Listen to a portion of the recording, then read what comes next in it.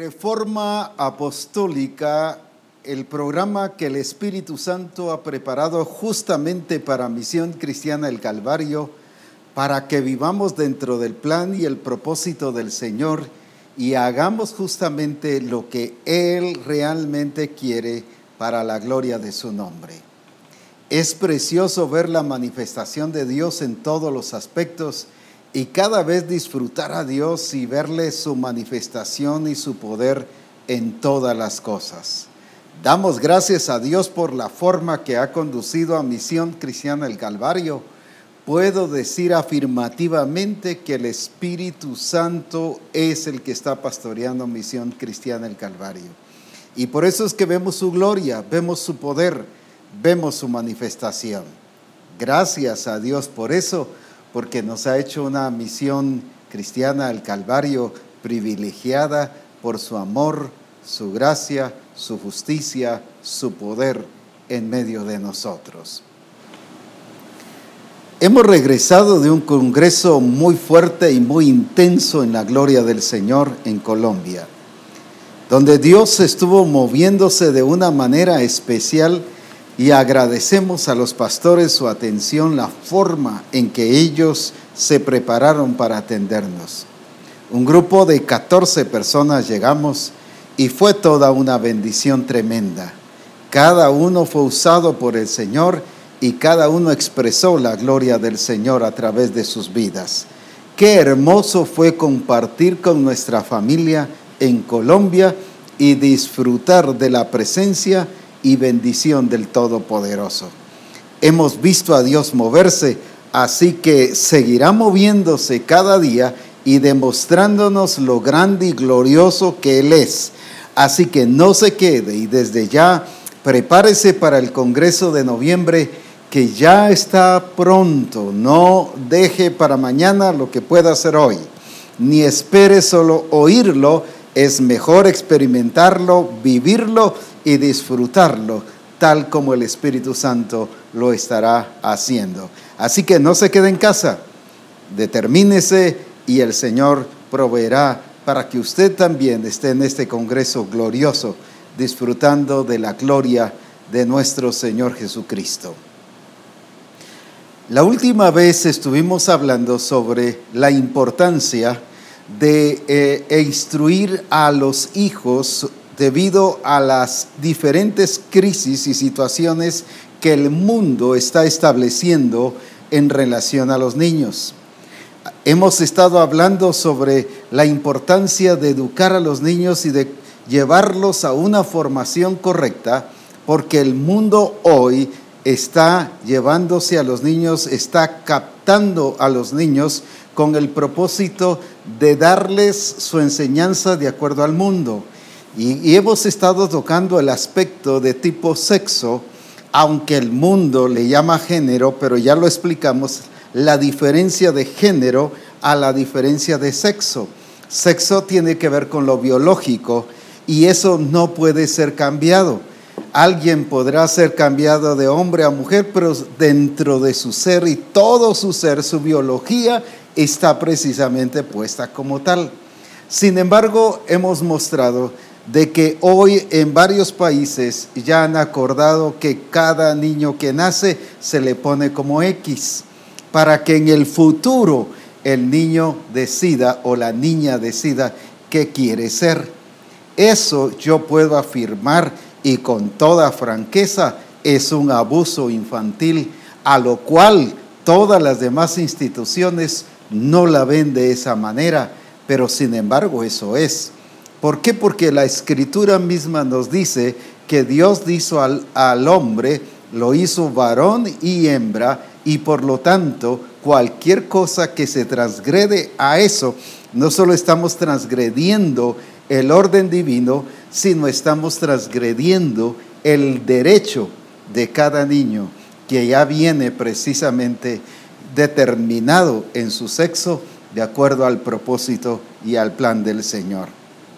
Es por eso que debemos preparar a nuestros hijos, porque hoy mismo hay una presión tremenda que instituciones internacionales se han dispuesto, se han propuesto a presionar en relación a estas situaciones y a que los congresos y los países establezcan estas leyes sobre estas cosas.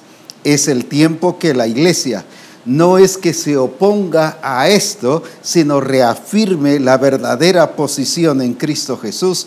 Lógicamente eso significa que no estaremos de acuerdo, pero no es hacer guerra, sino sencillamente es a mostrar el diseño y el propósito de Dios, especialmente en nuestra familia. Se estuvo hablando sobre la importancia de educar, corregir y formar a los niños de acuerdo al propósito de Dios. Pero todo estriba en la familia, todo estriba en el papá y en la mamá. Se estuvo tocando el punto de Timoteo. En Hechos 16 dice que cuando Pablo llegó a Listra y a Derbe, encontró a un discípulo llamado Timoteo y se dio cuenta que él era un hombre de fe. Y precisamente dice que él tenía una madre llamada Eunice y su abuela Loida, pero él era de una madre que era judía creyente, pero también dice que era de un padre judío o de un padre griego. Estas situaciones son situaciones de polos opuestos, porque alguien, en este caso ella, le enseñaba, le instruía sobre las verdades del reino, ya no según las costumbres y tradiciones judaicas, porque dice que era una judía creyente, ya estaba basada en el reino, en los principios del diseño y el propósito de Dios, y estaba educando y formando a Timoteo sobre esa realidad del propósito de Dios. Mientras que el papá, un griego filósofo, uno que estaba influenciado por el libertinaje, ya que la filosofía dice y decía también en ese tiempo que cada uno podía hacer lo que quisiera y que nadie podía determinar la vida de cada uno. Y esto llevaba precisamente a quitar a Dios de sus corazones y de sus mentes, mientras que la mamá seguía instruyéndole correctamente en el diseño y en el propósito del Señor. Imagínense qué situación tan difícil para esta madre, pero no la vio imposible. Se determinó dar testimonio, dar evidencia, se determinó mostrarle no solo con palabras, sino con su testimonio y su vida, mientras que la filosofía es más palabras y no tiene testimonio. Ahí estaba la gran diferencia en esa posición correcta que la mamá tuvo para influenciar en su vida y enseñarle a Timoteo una fe no fingida, como dice en 2 Timoteo 1:5, que Pablo vio en Timoteo, dice que él no tenía una fe fingida, que aprendió, o sea, una fe real, una fe recta, una fe firme, sólida, no una fe real en el propósito del Señor. Esto significa, y dice mismo el apóstol Pablo ahí, que lo había aprendido de su abuela Loida y de su madre Eunice. Qué importante fue el fundamento que le pusieron a él, a pesar de que la función paternal no le estaba influenciando. Sin embargo, Timoteo se mantuvo firme en lo que era la realidad en el Señor. ¿Cuántas veces el papá de plano se puso a darle discursos filosóficos, conceptos? Por ejemplo, recuerdo que hace años se decía, un deportista más, un drogadicto menos.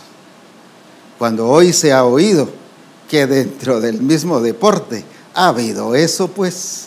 Entonces todo eso se quedó solo en pura palabrería, pero no en la realidad. Suena bonito, pero no es real. ¿Y cuántas cosas de seguro Timoteo estuvo escuchando de esta manera de su padre?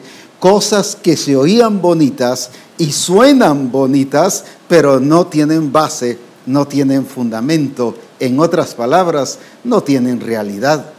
Por eso el mismo apóstol Pablo, más adelante, le habla a Timoteo y les habla y dice de ir a Éfeso precisamente para corregir a la iglesia, porque la iglesia también de Éfeso se había influenciado por la filosofía y huecas sutilezas.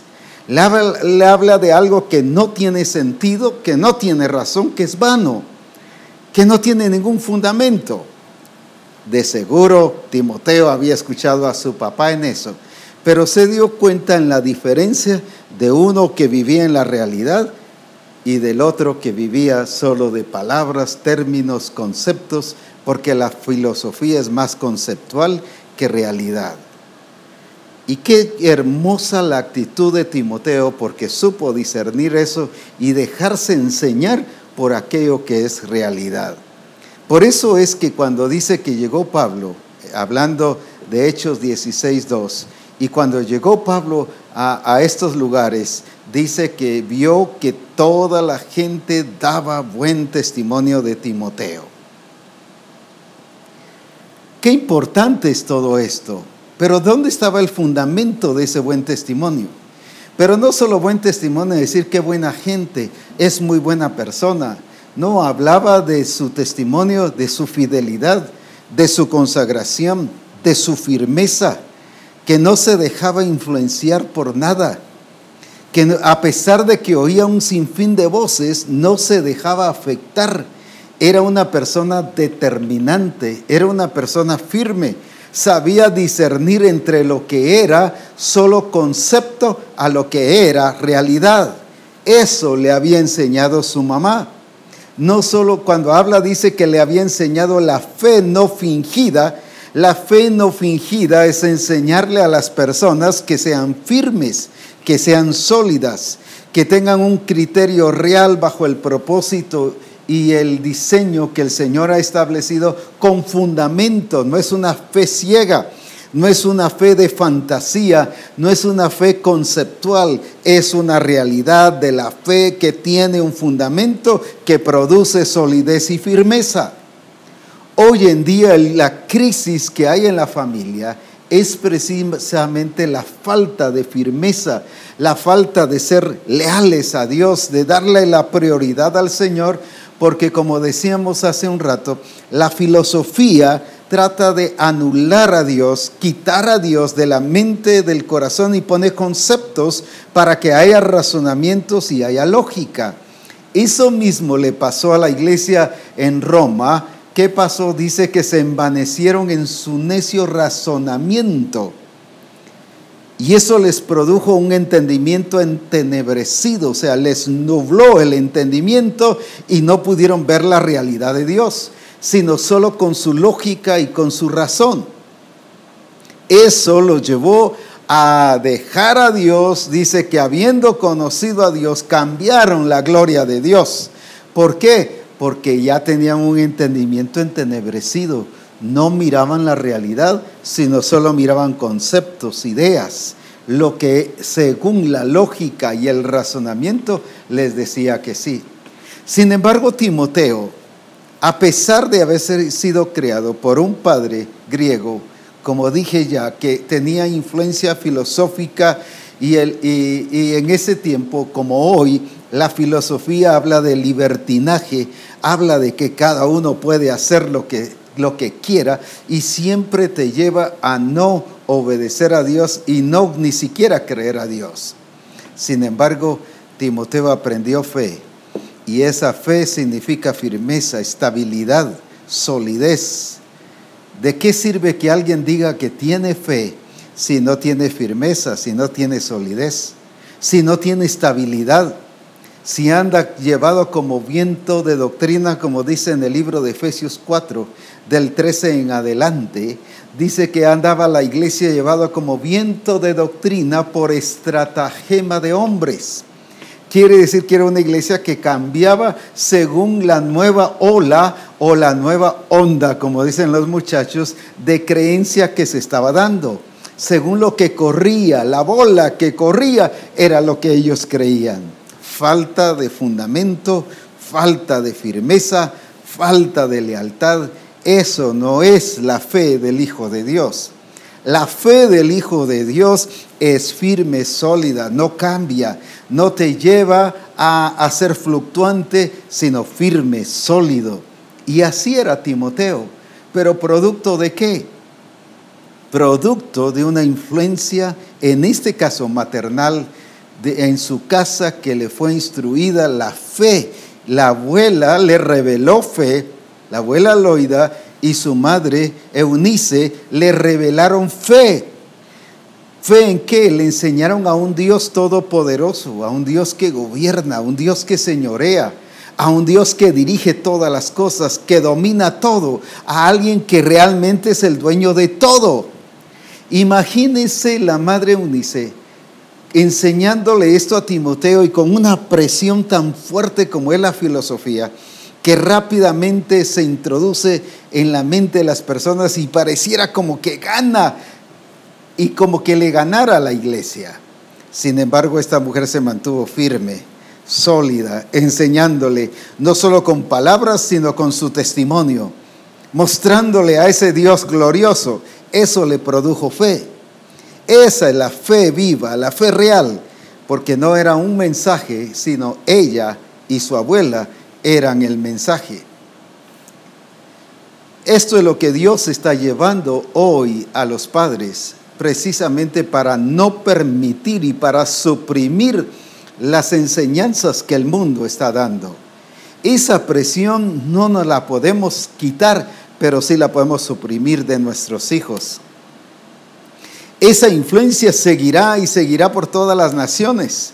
A donde quiera que uno vaya, esa influencia de esas enseñanzas filosóficas y de esas enseñanzas que ahora el sistema está estableciendo, siempre van a estar presionando. Pero ¿qué va a hacer la iglesia? La forma en que la iglesia suprime todas estas cosas no es haciendo huelgas, ni haciendo manifestaciones, ni haciendo diferentes actividades de protesta. No es esa la verdadera guerra espiritual. La verdadera guerra espiritual se gana con el testimonio, se gana con la evidencia, se gana con la demostración que nuestro Dios es un Dios poderoso y un Dios glorioso. Esa es la mejor guerra espiritual que se puede hacer, revelando la verdad, porque la verdad es la que nos da fe, la verdad es lo que nos da fundamento, la verdad es lo que nos da firmeza, la verdad es la que nos da estabilidad, la verdad es la que nos hace personas con un fundamento sólido, y la casa nunca va a caer. Por eso es que nuestros hijos podrán salir y nosotros como padres podemos ir a cualquier lugar, incluso a cualquier país, y permanecer firmes. Pero es por lo que Dios ha hecho en nuestra vida, pero también por lo que estamos viviendo a nivel de casa, a nivel de familia. Es importante que tanto papá y mamá sean personas con fundamento sólido. La evidencia aquí era que en este caso la abuela y la madre eran bien sólidas y firmes. No las hacía cambiar nada. Las presiones de una cultura diferente, como en este caso del padre, las presiones hasta de las comidas, costumbres, tradiciones diferentes, lenguaje diferente. ¿Por qué Timoteo no hablaba el lenguaje de los griegos, sino hablaba el lenguaje cristiano, el lenguaje de los hijos de Dios? Porque su mamá era una judía cristiana, así dice la Escritura. Logró influenciar. ¿Cuántas mamás, como decíamos en el programa anterior, se excusan de que porque el papá no está firme y no está sólido, ellas no pueden enseñarle a sus hijos? Es porque ellas mismas reconocen que son incapaces de dar testimonio y de revelarles la verdad de Dios. Ese es el grave problema que hay hoy día. Sin embargo, esta mujer no se sintió incapaz, fue valiente, atrevida, aguerrida. ¿Y cuántas más cosas y palabras podríamos decir de esta mujer? Imagínese tanta presión filosófica, que era lo más moderno, y siempre lo moderno es lo que capta la atención, inquieta. Sin embargo, logró hacer que su hijo Timoteo se mantuviera centrado, sobrio, que no atendiera ninguna situación. ¿Por qué esta mujer sí lo pudo hacer? Sencillamente porque tenía el testimonio real y tenía la vivencia real, y por eso se le llama una mujer judía creyente. ¿Qué significa eso? Que sí creía en el Señor, que era una hija de Dios, que no era una judía que seguía con sus costumbres y tradiciones, sino solo está hablando de judía de su origen, pero también habla de su origen espiritual, creyente. Ahora no era una judía que seguía celebrando ceremonias y ritos religiosos, sino ahora era una mujer que presentaba a Cristo. Al Cristo glorioso, al Cristo vivo, al Cristo real. Eso es lo que falta hoy en casa, que papá y mamá revelen eso, pero que también sean eso, testimonio, para que nuestros hijos y toda nuestra familia esté centrada en la realidad en Dios. No hay cosa más grande que podamos revelarle a nuestros hijos que es ese Cristo glorioso y ese Cristo poderoso. Esa realidad de ese Espíritu Santo que nos guía a toda verdad, a esa realidad de ese Espíritu Santo que nos enseña a glorificar a Cristo a través de nuestras vidas. Por eso es que tenemos que enseñarles a nuestros hijos esa verdad, pero para enseñarles esa verdad nosotros tenemos que vivir esa verdad. Esta es la crisis que hay en los hogares hoy en día. La falta de testimonio de los padres. La falta de evidencia de los padres, la falta de ser el testigo, no que cumplan funciones de testigo, sino que sean testigos. El Señor mismo dice en Hechos 1:8, y me seréis testigos. No habla de ir a cumplir una función de testigo, sino de ser testigo, de ser el testimonio, de ser la realidad de la vida de Cristo en la familia. Que cada hijo, que el esposo o la esposa vean en su pareja y vean en su familia la gloria de un Cristo vivo, poderoso y glorioso. Eso es lo que hoy necesitamos revelar. ¿Por qué vemos a un Caín que mata a Abel? ¿Por qué es que vemos violencia en la primera familia? ¿Cómo se introdujo? La Escritura dice que Adán y Eva fueron creados por Dios a la imagen y semejanza. Todo estaba muy precioso, pero ellos se determinaron a obedecer a la serpiente. Ellos decidieron obedecer a la serpiente. Dios dejó una voluntad en el ser humano. Dios no dejó autómatas o no dejó ninguna persona que fuera dominada, sino que fuera gobernada por el Señor mismo. Por eso les dejó su voluntad, para que fueran libres y pudieran tomar decisiones correctas y sabias. Qué importante fue el que notamos allí cómo fue que Adán y Eva decidieron rebelarse a Dios, porque Dios les había dado una directriz. La serpiente les dice: con que Dios os ha dicho esto, y ella les dice otra directriz: coman, mientras que el Señor había dicho: no hay que comer de ese fruto. ¿Qué pasó? Debido a esa rebelión, son sacados del huerto, y la Escritura dice que el Señor puso querubines con sus espadas en la puerta del huerto, para que nadie más entrase allí. Y sabe que Apocalipsis habla precisamente de que el árbol de la vida es precisamente para los vencedores, y para eso lo ha guardado el Señor. Pero volviendo a este mismo momento que estamos hablando, cuando ya nace Caín y nace Abel, definitivamente vieron que habían querubines ahí, que la puerta prácticamente para entrar al huerto estaba cerrada. No permitían el ingreso a ese lugar. Imagínense cuántas veces Adán y Eva platicaban: antes no teníamos que sudar para trabajar. Sí teníamos que trabajar porque Dios los había puesto para labrar la tierra. pero no con el sudor de su frente, o sea, era con la bendición de Dios, que era muy diferente.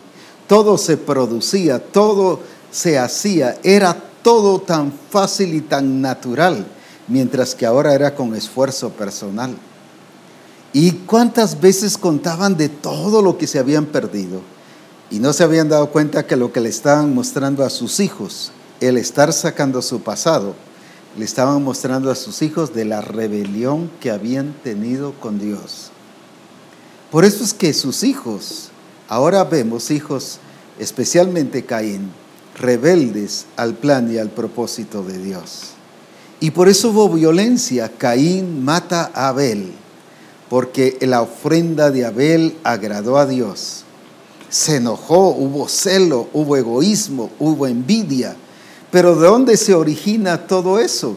No solo de una naturaleza vieja que ahora Adán y Eva estaban produciendo por causa de la simiente y la semilla que la serpiente antigua introdujo en sus vidas, sino por el modelo, por no ser ejemplo. Lo que les revelaron a Caín y a Abel fue precisamente eso, rebelión. Y ellos se dieron cuenta que el vivir fuera del huerto era producto de una rebelión. ¿Cómo podían exigirle a sus hijos que no fueran rebeldes si ellos habían sido rebeldes también? ¿Cuántos padres son rebeldes al propósito de Dios y al plan del Señor, pero queremos que nuestros hijos sean correctos? No es solo el decir y el exigir y demandar, es el de modelar, es el de reflejar la gloria del Padre. ¿Cuántos papás están muy contentos hoy que sus hijos están metidos en el diseño? Viajo por los diferentes lugares, tanto dentro del país como fuera, y me doy cuenta de que los papás muy contentos llegan y me dicen: mi hijo, ¿cómo sabe el diseño? Ve Reforma, ve los cultos de la sede, ve las diferentes actividades. Mire, él está aprendiendo y hasta me enseña muchas cosas del diseño. Cuando digo realmente quien debiera enseñarle es él, el papá o la mamá. Gloria a Dios que está utilizando al hijo. Pero el orden correcto es que los papás modelemos a los hijos y les enseñemos juntos, para que juntos como familia seamos la revelación de Jesucristo mismo en todas las cosas. Es por eso importante que necesitamos ver la manifestación de Dios. ¿Qué les estamos modelando a nuestros hijos? Cuando hablo de fe no estoy hablando de creencia, estoy hablando de estilo de vida. Estoy hablando de revelarles a un Dios todopoderoso y glorioso, que vean en las finanzas nuestra conducta correcta de cómo producir, cómo multiplicar, cómo manejar finanzas.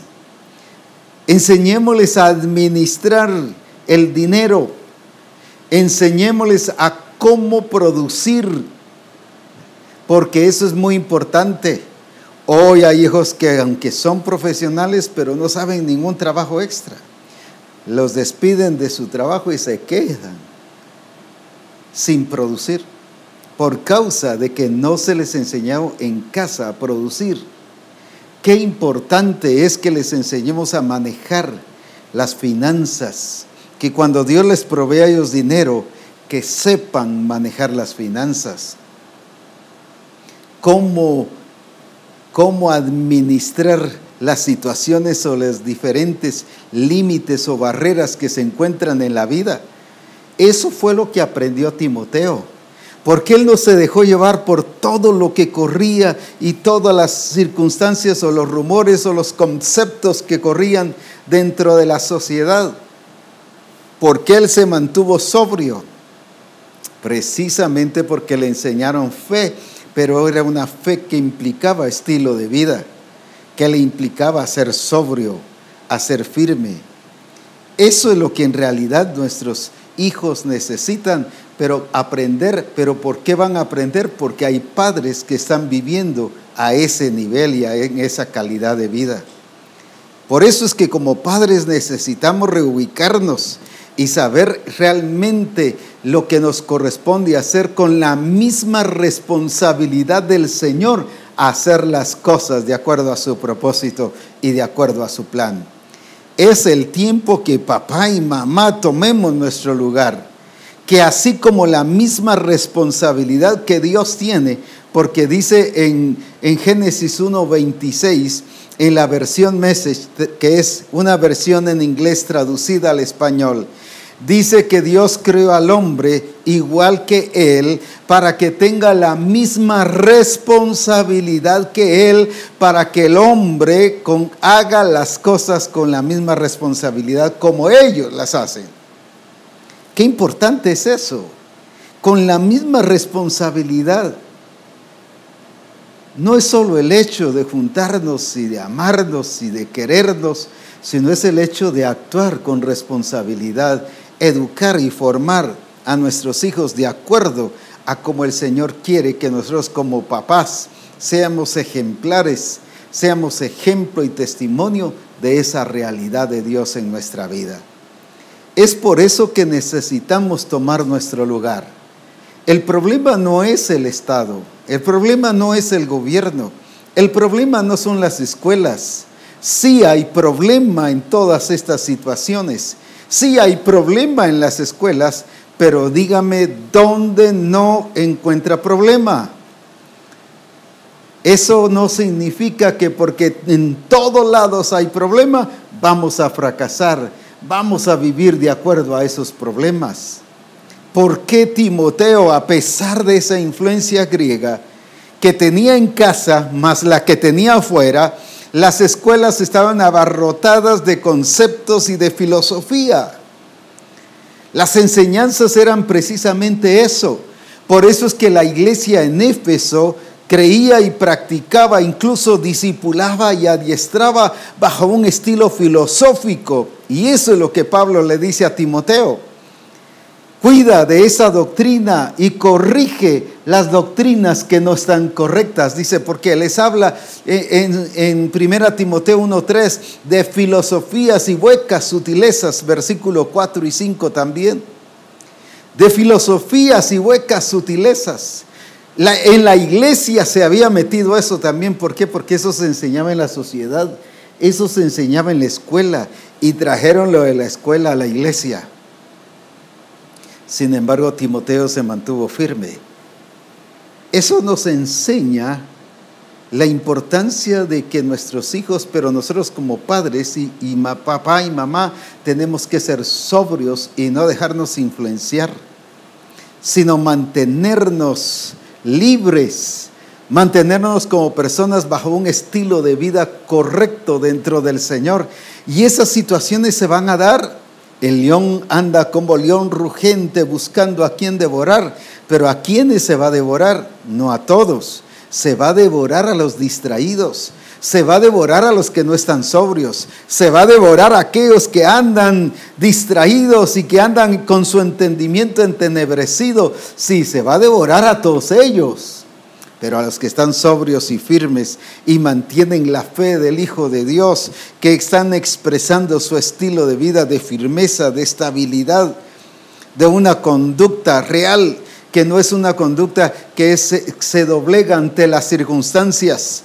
No son personas débiles, no son personas que las circunstancias los doblegan o que los conceptos los manejan, sino que están bien entendidos en el plan y en el propósito de Dios.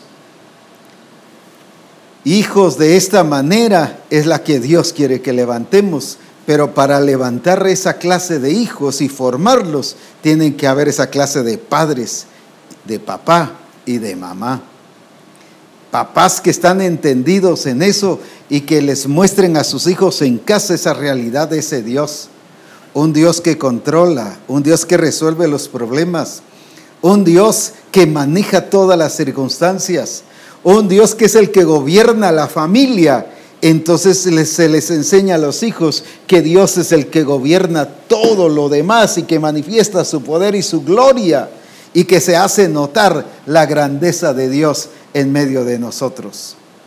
Eso es lo que nuestros hijos y que la esposa o el esposo deben encontrar en casa.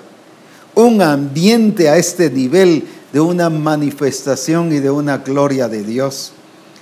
Alguien dirá, pero es que no se puede en este tiempo. Claro, Eunice sí lo logró, la abuela Loida sí lo logró. Y eso es que estaba en su apogeo la filosofía.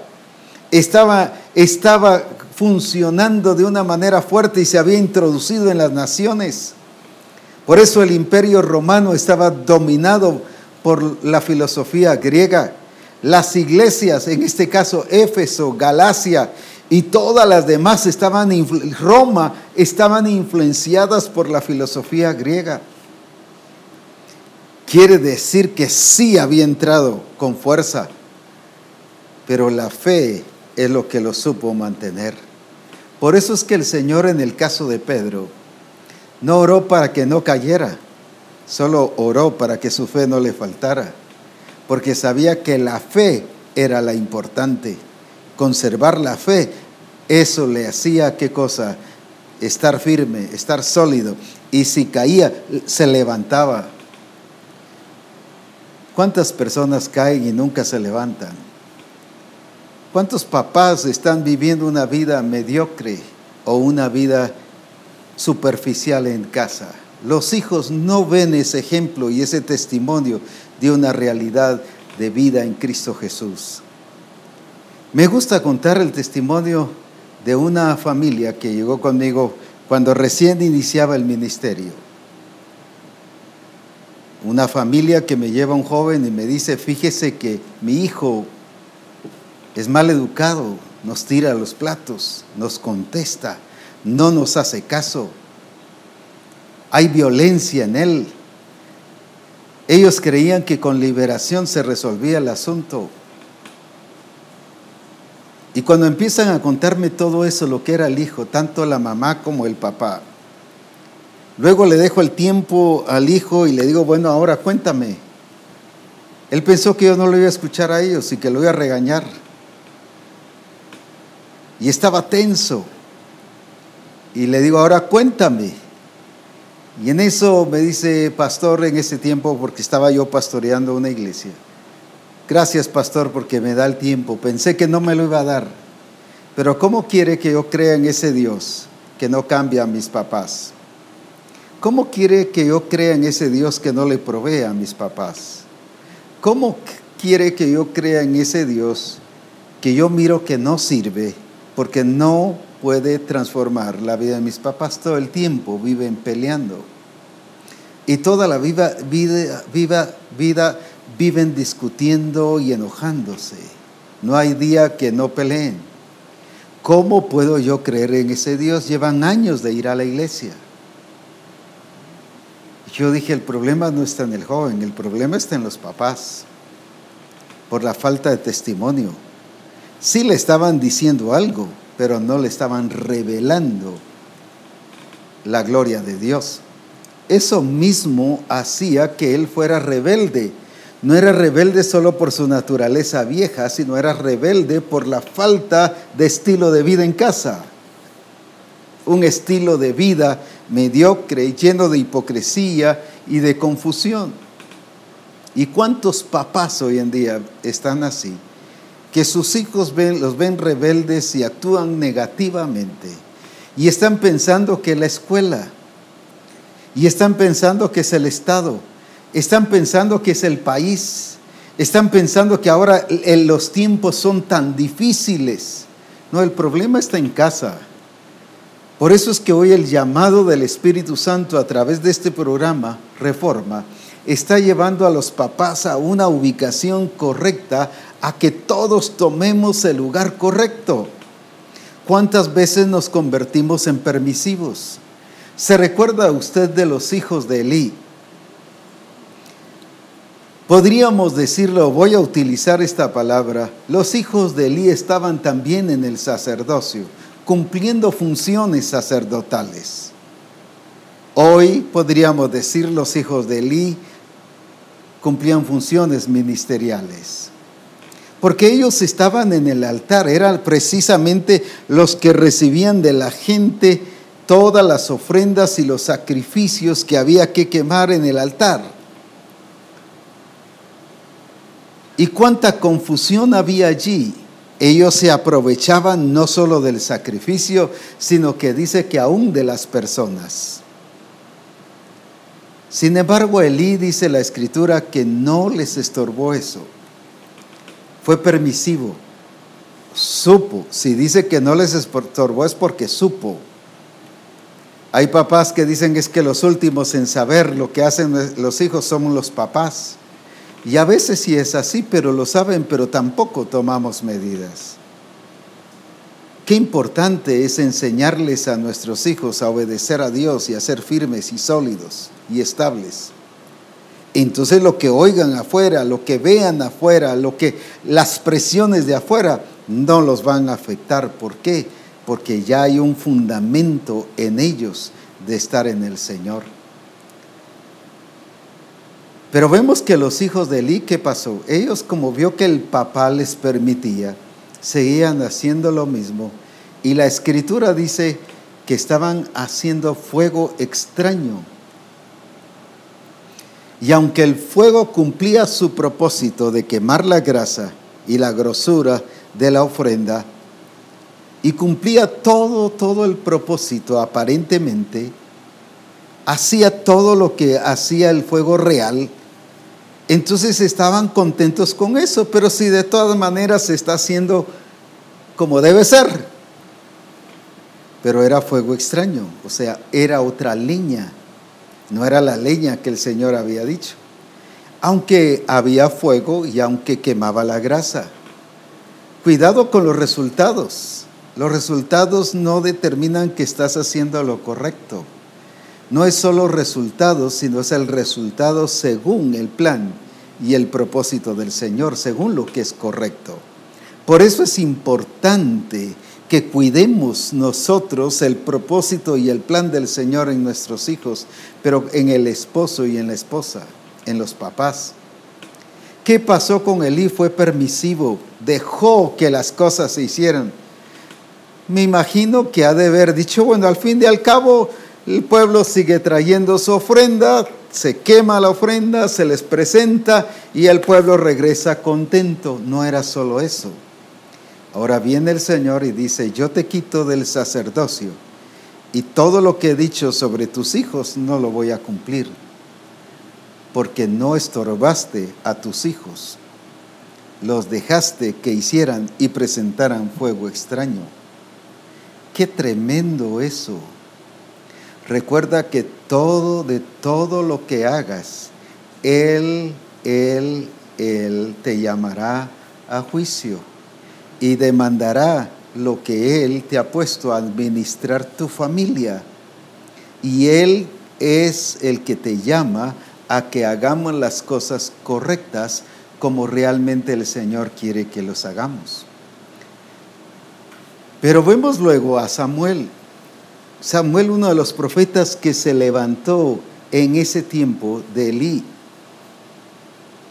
Samuel vio el modelo y vio que así era como se manejaban las familias. Pero tampoco se corrigió, no enmendó, se dejó llevar por la cultura religiosa. Vio que Elí no se preocupaba de la familia. Él pensó que así era el ministerio sin preocuparse de la familia.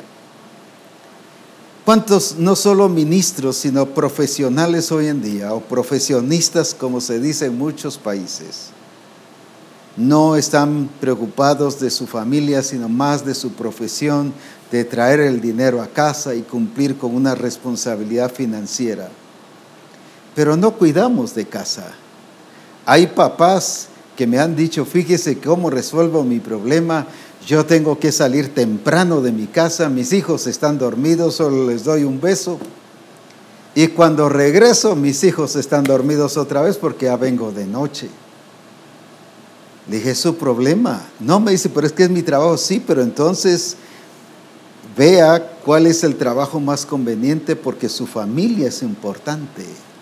Revise su trabajo o levante una empresa a nivel personal. Pero haga algo, solucione su problema. Sus hijos lo necesitan porque nunca están viendo al papá en casa. resuelva su problema, resuelva su crisis, porque después se va a multiplicar esa crisis en sus hijos. Y después le va a doler como le pasó a Elí.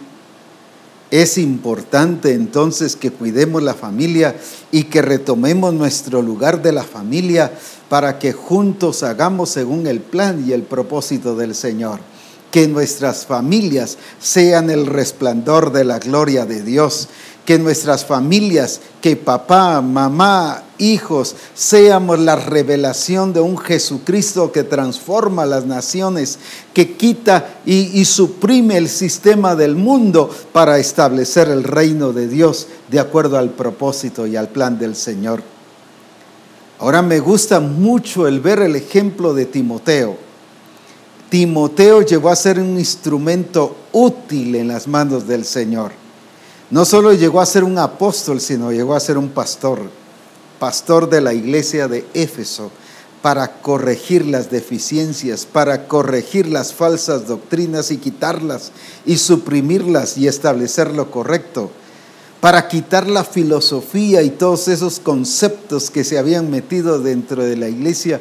Imagínese qué trabajo ministerial le tocaba a Timoteo. Pero él fue útil, instrumento útil al estilo de Pablo. Dios dijo de Pablo: ve porque instrumento útil me es este. Y eso mismo llegó a ser Timoteo, instrumento útil. ¿Cómo es que vamos a hacer a nuestros hijos útiles? Sea que puedan ir al ministerio o como profesionales desempeñando una función como discípulos o hijos de Dios, y allí en su trabajo, ahí revelando la gloria de un Dios poderoso en su empresa, en su negocio, ahí mismo en el trabajo que tienen, revelando al Cristo glorioso y poderoso. Usted dirá: no se puede, es imposible, ahí solo inconversos hay. Recuerde que fue traído Daniel y luego le pusieron el nombre a los otros también de Sadrach, Mesach y Abednego. Ellos también fueron traídos a Caldea, a Babilonia. Pero ahí pudieron ser testigos, ahí pudieron dar testimonio y pudieron revelar al Dios que tenían, y no se acobardaron, no se rindieron, no se sometieron al sistema, a pesar de que estaban en un reino y el rey mismo les decía que adoraran al Dios que había levantado.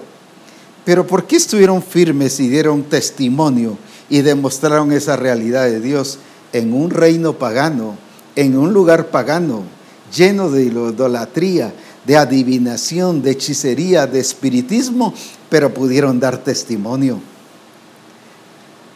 Y usted dice que en su trabajo no puede dar testimonio.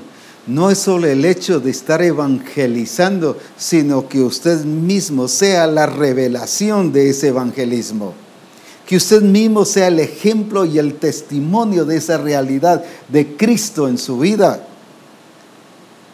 ¿Cuántas personas han perdido su trabajo por precisamente que dejan su trabajo y empiezan a evangelizar?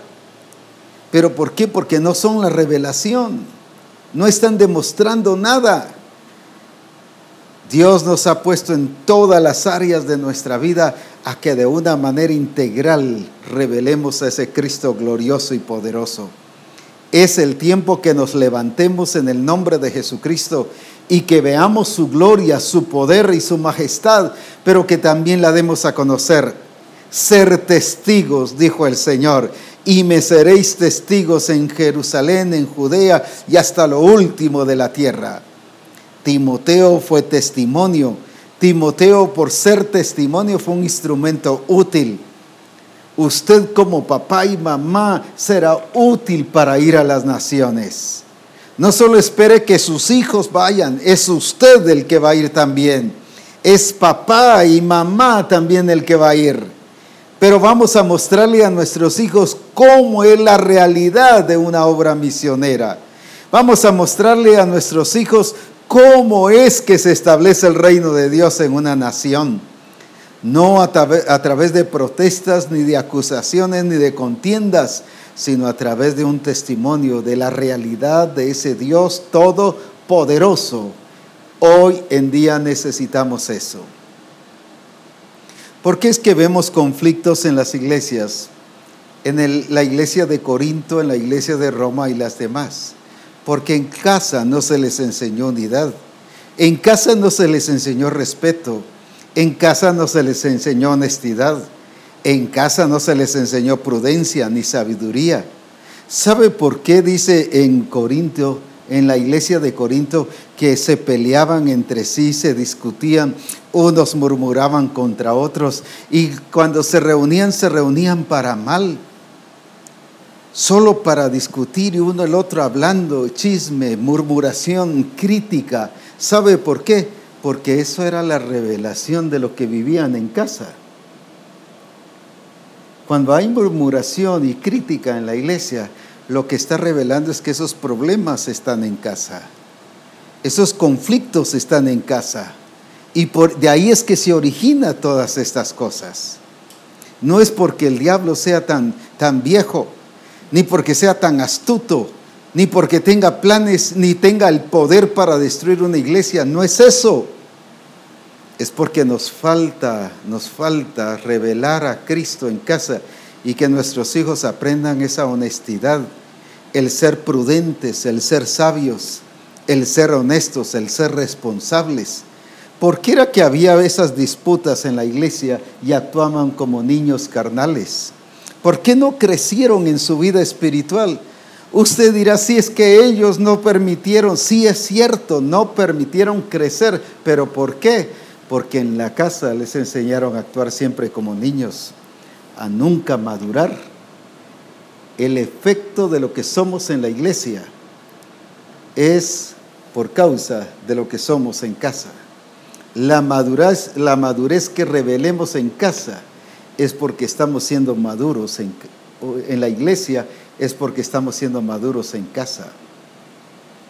Porque allí hay un papá que es maduro, hay una mamá que es madura, hay una mamá que es prudente, un papá que es prudente. Entonces el hijo también va a ser prudente en la congregación. Pero ¿por qué se reunían para discutir y para pelear? ¿Por qué dentro de la iglesia? ¿Cómo es eso si eran nacidos de nuevo? Porque eso era lo que habían aprendido en casa. Todo lo que hacían en la iglesia era la revelación de lo que hacían en casa y de lo que se les permitía hacer en casa, que no se les estorbaba, pero tampoco se les modelaba. No solo estorbamos prohibiendo, sino una de las mejores formas de estorbar es modelando, es revelando la verdad de Dios.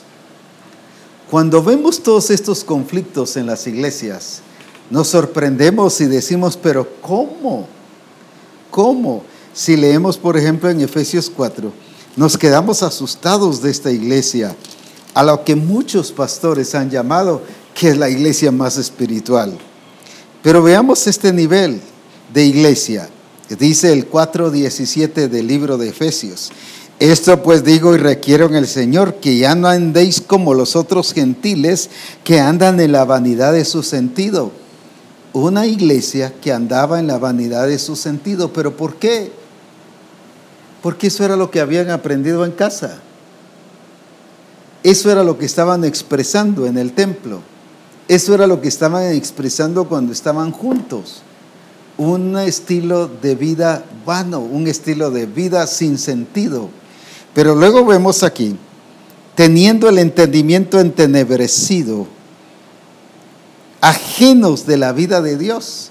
¿Por qué? Porque en casa no hubo revelación de Dios, sino en casa, en la familia, el papá y la mamá estaban ajenos a Dios, entonces toda esa situación lo trasladaban a la iglesia. Todos estos problemas que vemos aquí, dice ajenos a la vida de Dios. El versículo 20 dice, mas vosotros no habéis aprendido así a Cristo. ¿Por qué no aprendían a Cristo? Porque en la casa nunca les enseñaron lo que es la vida de Cristo. Entonces aquí lo que expresaban no era la vida de Cristo, sino la vida de los gentiles. Pero luego vemos el versículo 21. En verdad, si es que en verdad le habéis oído y habéis, ¿qué dice?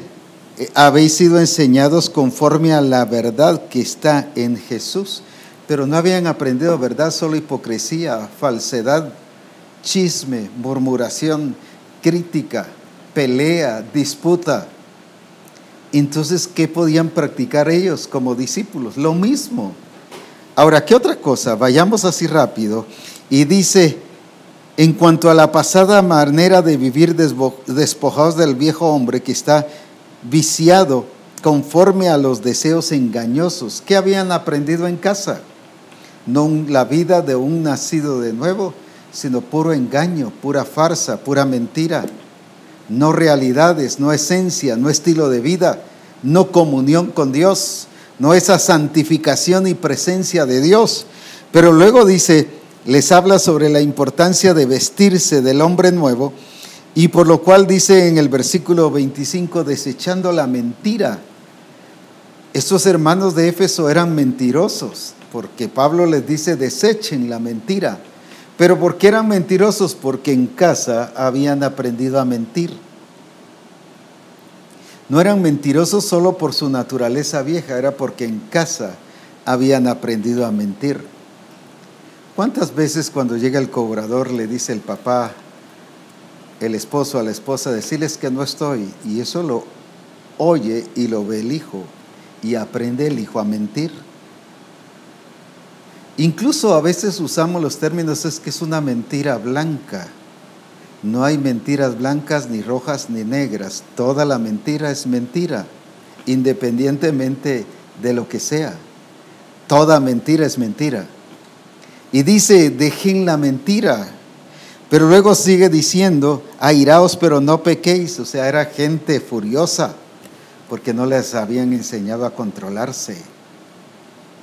No les habían enseñado a vivir la vida nueva, sino solo a dejar que sus emociones siguieran en acción. Pero luego vemos qué cosa dice, ni deis lugar al diablo. Habían aprendido no a darle lugar a Dios, por eso dice, no aprendieron de eso de Cristo, pero sí aprendieron a darle lugar al diablo. ¿Y cuántas veces queremos echar al diablo de nuestras casas cuando nosotros mismos les hemos enseñado a darle lugar al diablo?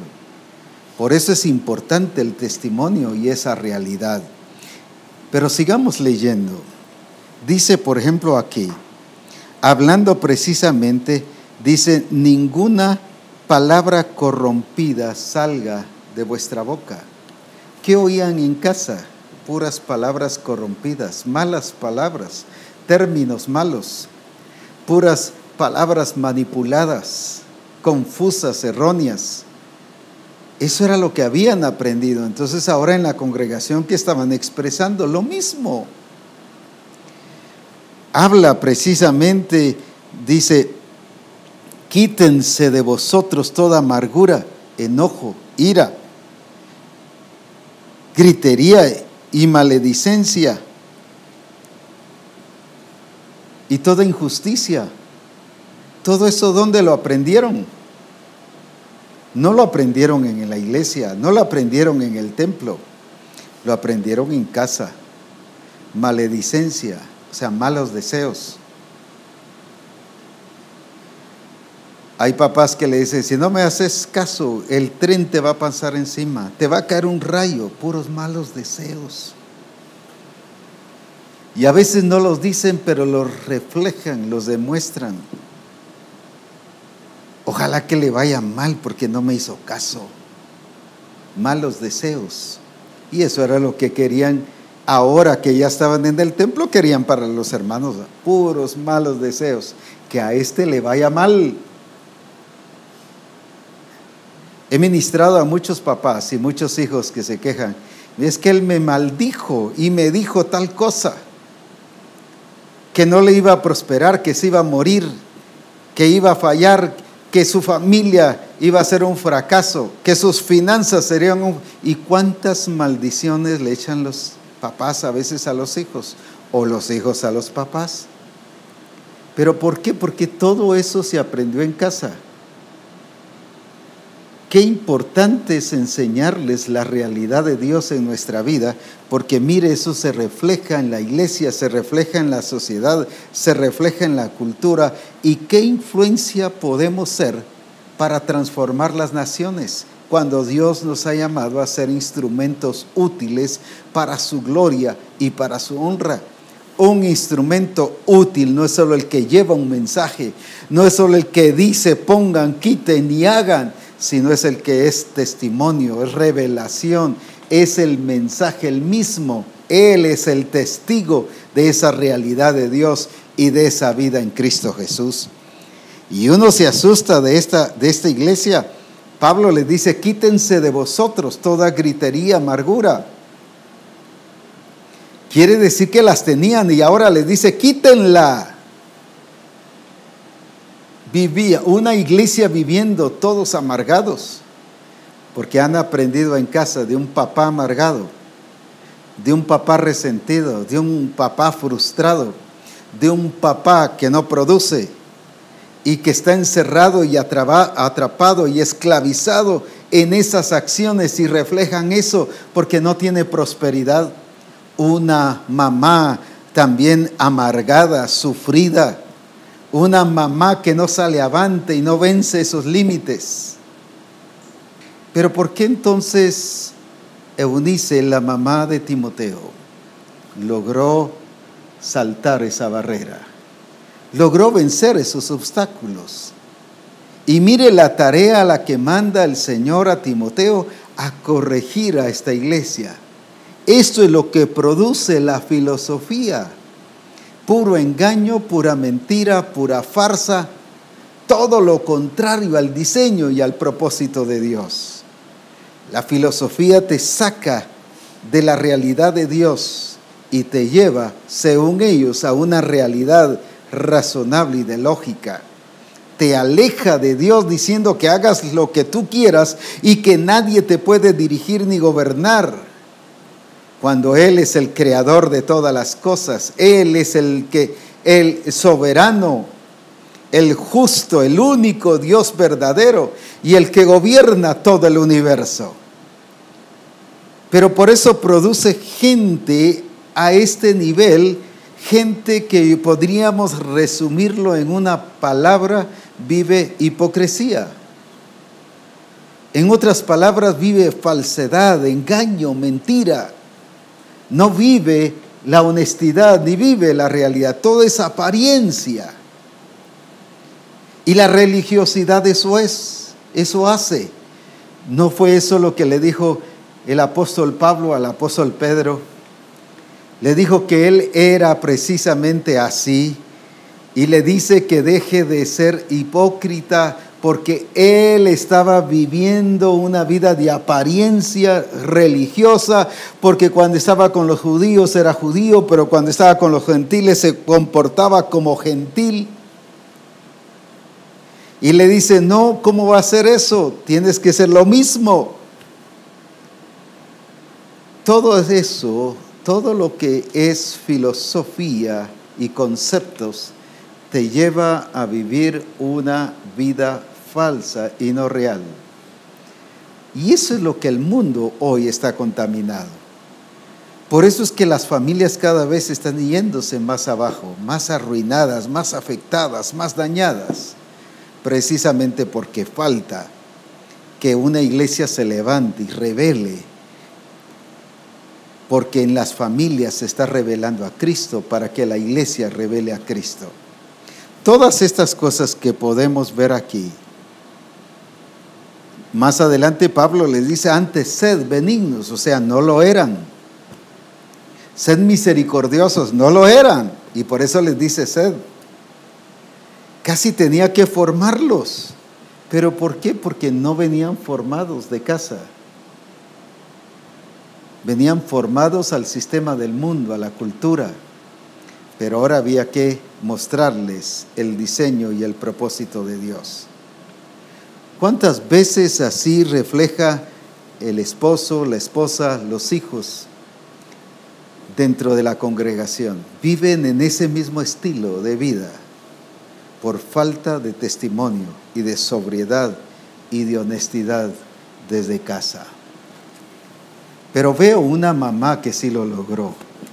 Una mamá que tenía presiones en casa, no las tenía solo afuera. Presiones en casa.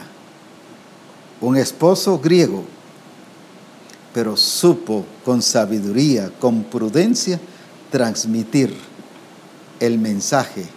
Como dije, no solo decirlo, sino revelarlo con su estilo de vida. Ella logró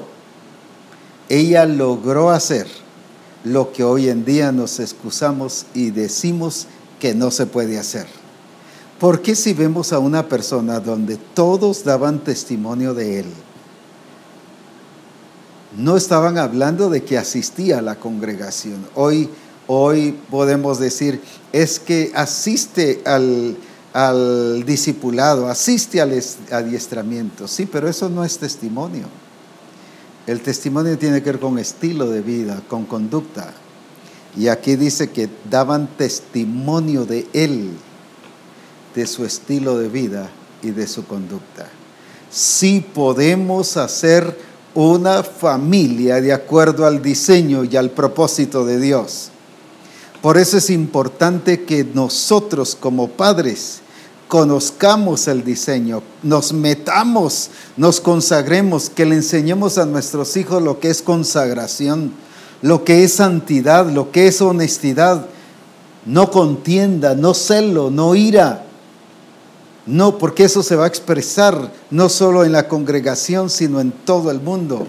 Y la forma de enseñar a las naciones que hay un Cristo poderoso que cambia y que transforma es dándoles el testimonio de ese poder transformador en nuestra vida. Así que comencemos en casa.